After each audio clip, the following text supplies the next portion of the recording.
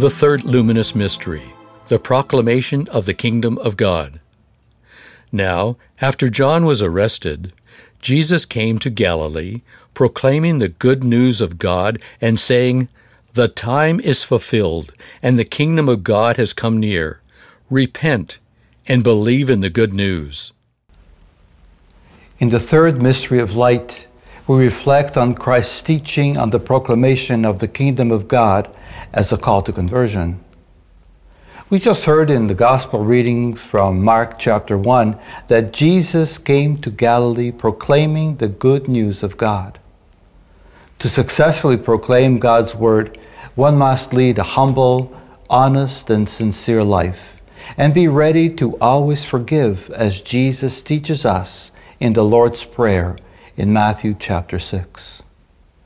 There are some among us who are mistakenly of the opinion that the sacrament of reconciliation is an imagination of the Church.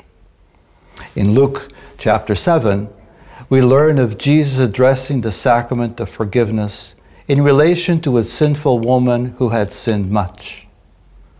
Our Lord tells those who are eager to stand in judgment of this woman, "I tell you, her sins, which were many, have been forgiven. Hence, she has shown great love.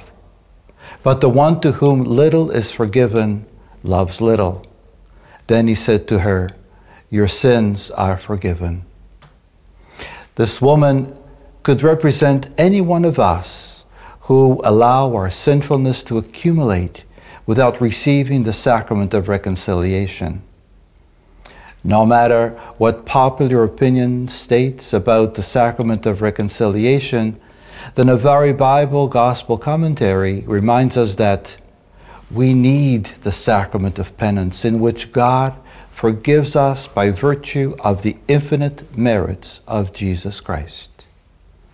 In short, repentance is a sign that we love God, but it was God who first loved us. It can be a humbling experience to sit or kneel in the presence of a priest and confess our sins, our most guarded secrets. We need the grace of our baptism, the embrace and comfort of Mary at Cana and Calvary.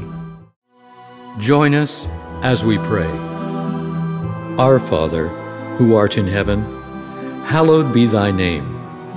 Thy kingdom come, thy will be done, on earth as it is in heaven. Give us this day our daily bread, and forgive us our trespasses, as we forgive those who trespass against us. And lead us not into temptation, but deliver us from evil. Amen.